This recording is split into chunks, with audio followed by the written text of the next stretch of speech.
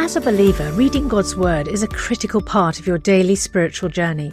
And because it's so important, we've created a unique new resource to help you immerse yourself in biblical truth and open your eyes to all God's Word has for you.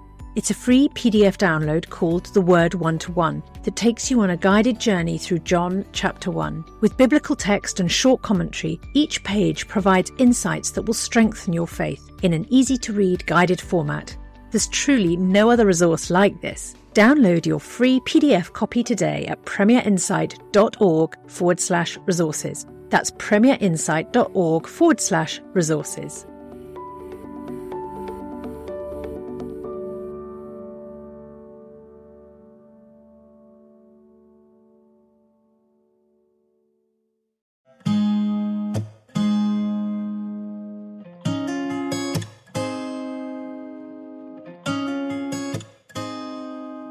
The Ask NT Wright Anything podcast.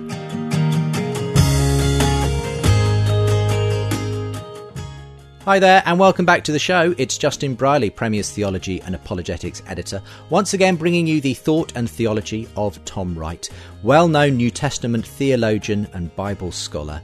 He currently resides in Oxford with his wife Maggie, where he teaches for Wycliffe Hall, but he appears all over the place, doesn't he? And if you enjoy Tom on this show, you'll certainly want to hear him on episodes of Unbelievable, the other podcast that I host. But if you enjoy today's show, why not rate and review us like Oscar did, who said, "I just love the way this podcast is presented. Real life questions about a wide range of topics, thought through and answered with a pastoral heart flowing throughout." Thank you. Thank you, Oscar, for leaving that review. Helps other people to see and discover the show as well. And just before we get into your questions on New Testament historicity today, let me say that we're running this podcast competition right at the moment. You could be in with a chance of winning one of 5 signed copies of Tom's latest book, Broken Signposts. If you'd like to be in with a chance of doing that, simply register at our website, askntwright.com. Everyone who's registered, all the names go into the big competition hat, and we'll draw one out in September. 5 out in September, and the copies of the book will be on their way to you. So, can't say fairer than that, can you? Let's get into today's edition of the show.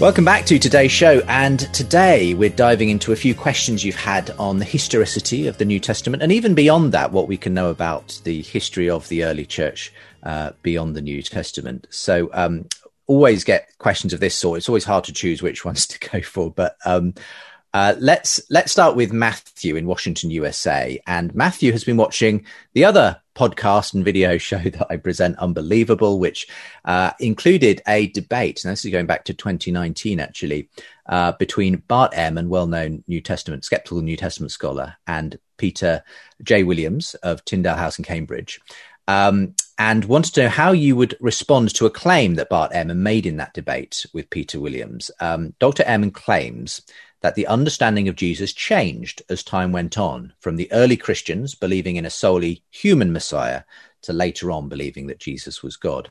And Ehrman argues from textual criticism that the earliest Gospels and the hypothetical Q source lack this understanding of Jesus being God, whereas later Gospels such as John are much more explicit. So how would you respond? It's a well-worn question, this one, Tom. So what would you say? I would say there's 2 or 3 authors that you should read on this.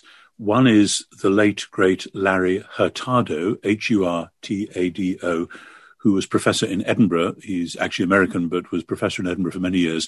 And he wrote several books, including a big one called Lord Jesus Christ, came out about 25 years ago, but really changed the discipline at that point, arguing for the belief in the divinity of Jesus as very early and very Jewish, and coming straight out of a Jewish matrix. The old theory, which Ehrman is still subscribing to there, is that, well, the first Christians didn't really think Jesus was divine because, after all, they were Jewish and they were monotheists, so that would be very difficult for them. And it was only later, when the movement became more Hellenistic out in the Greek world, that then they had lots of gods and divinities and so on. So it was easier to think of Jesus as divine. I remember, only sort of 40 years ago, that sort of thing was said routinely by quite eminent scholars who actually should have known better. But the best evidence is actually in Paul's letters themselves, where we see again and again the monotheism of the Jewish faith of the time, expressed in things like the Shema prayer, Hear, O Israel, the Lord our God, the Lord is one. Paul takes that prayer in 1 Corinthians 8:6 and discovers and discerns Jesus inside it, within Jewish monotheism. And the same is true for Philippians 2:6-11, and so on. So Larry Hurtado is one. Richard Borkham, Jesus and the God of Israel, is another. Richard is a fine scholar, now retired and living in Cambridge, who's done amazing things on all this. But then particularly on the Gospels, Richard Hayes, Richard's last big book, Echoes of Scripture in the Gospels, where Richard shows that it isn't just John, but that woven deep in the structure of Matthew and Mark and Luke is a way of using the scriptures of Israel, what Christians call the Old Testament, to show that each of those gospel writers talks about Jesus in a biblical way, and the biblical way they're talking about is this is the sort of thing that God himself does. And that's quite a substantial book, but as Richard himself would agree, you could take it much further. That's just the beginning of a whole project. So I don't know which particular bits of textual criticism Bart Ehrman was relying on, and the so-called source Q has been a matter of enormous debate over the last 100 years, and different scholars think very different things about that. So it's not a safe place to build on. But Hurtado and Borkham and Hayes, between them, have made a massive case that right from the start, the early followers of Jesus hailed him in ways which, as monotheistic Jews, put him within the meaning of the word God.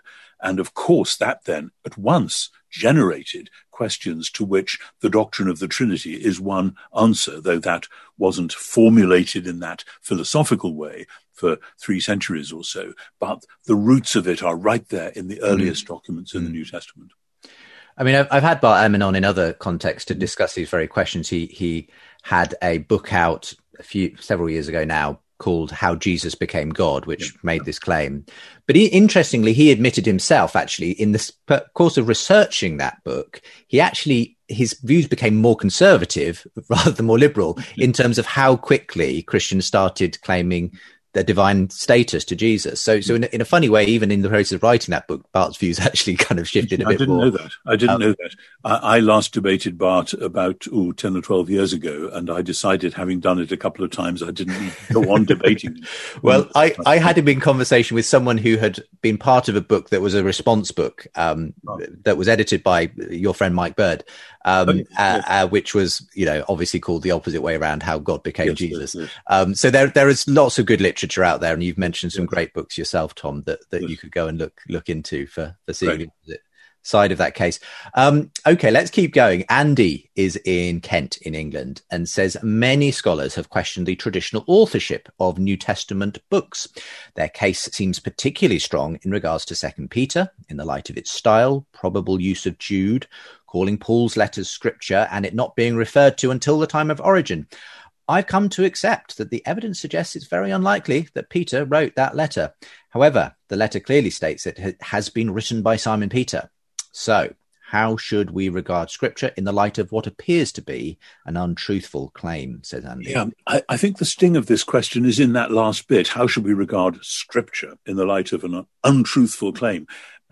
And I think underneath that question, I detect a sort of sense that the Bible is the Bible is the Bible, or is it really? Can we really trust the Bible as a whole?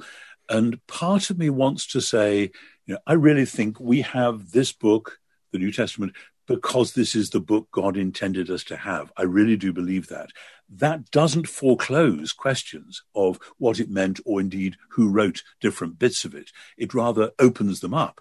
If this is the book that God wanted us to have, and if, as we read it, we find serious puzzles, then we need to go with that. Now, I have to say, I've spent my life crawling over bits where scholars have said, oh, this is very puzzling. And then I've come across, say, Jewish texts in the light of which I've been able to say it's not puzzling at all. We're just looking at it the wrong way round. And it's perfectly possible because we actually know comparatively little about the first 2 centuries. It's perfectly possible that somebody will turn up a whole new text from the sands of Egypt or something. It happened with the Dead Sea Scrolls. It happens with all sorts of other stuff, in which we will find all sorts of things which might make us change our view about what was actually possible, what was thinkable, ways in which people wrote. So I would always want to be quite reverently agnostic about this kind of thing. On 2 Peter, I am not a specialist.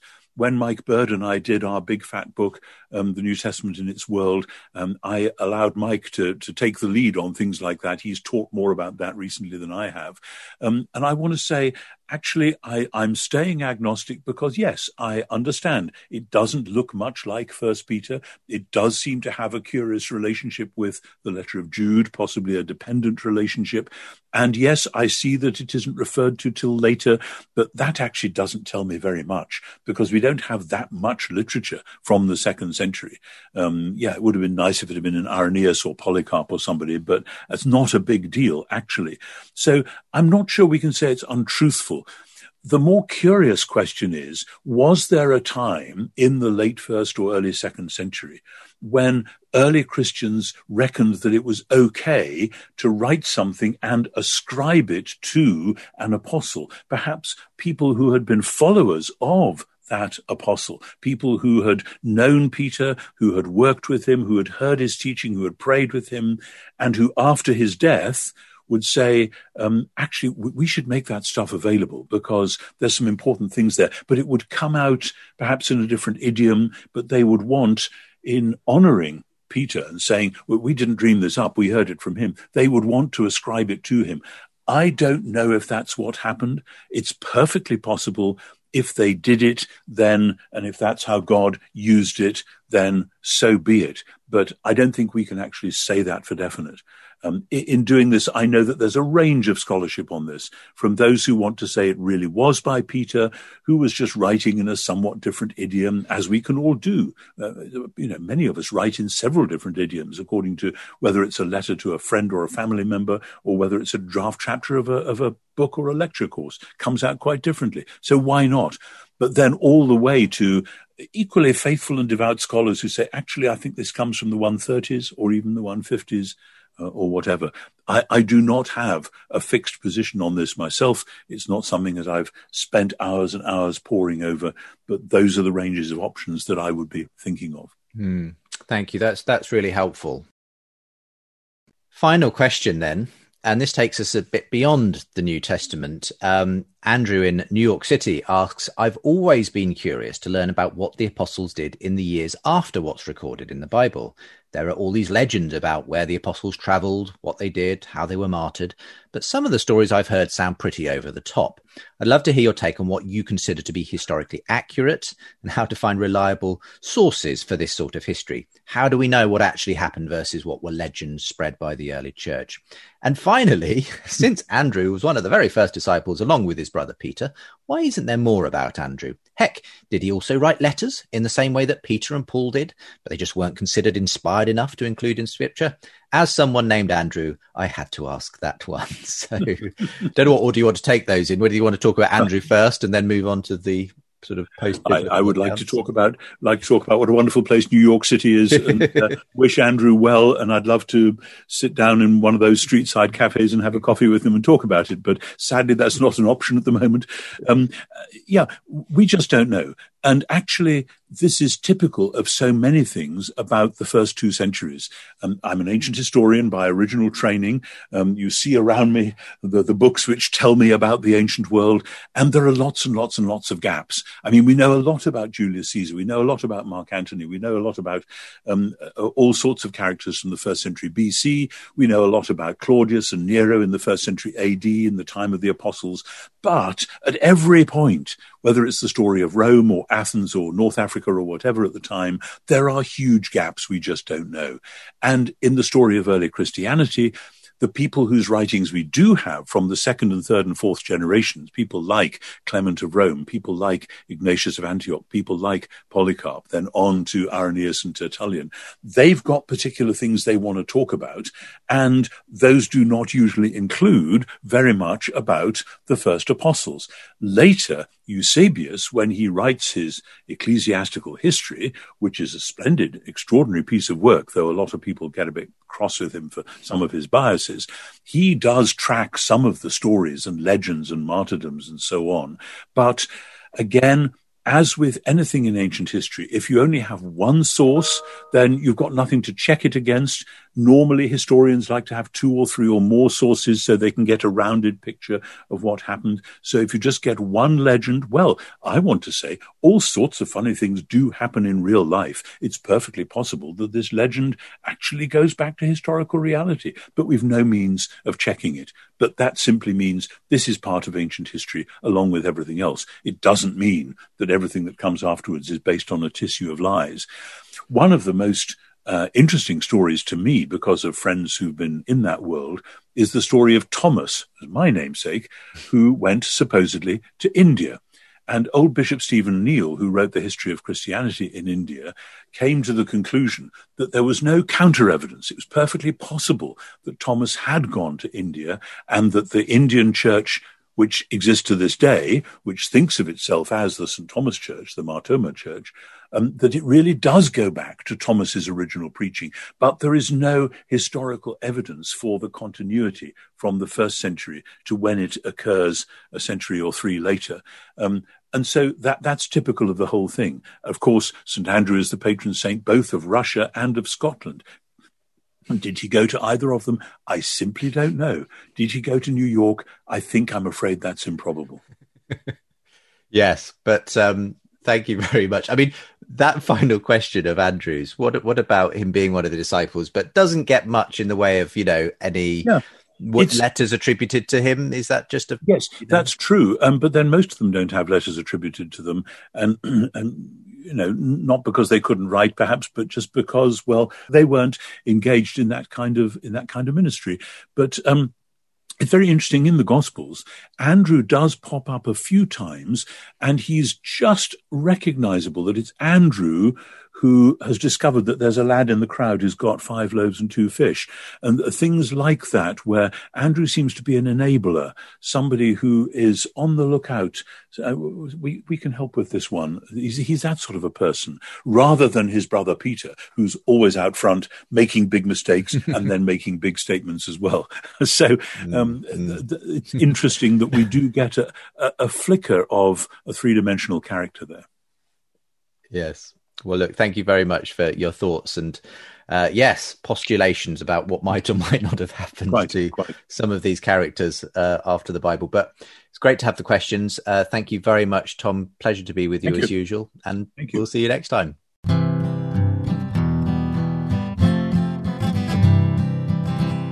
Really hope you enjoyed today's show. Now's a great time to send in your questions, by the way, if you'd like more questions from Tom answered, because we're going to be doing some more recordings very soon with Tom on all kinds of areas. So do feel free to get those in by registering at askntwright.com. That gives you the link to ask a question.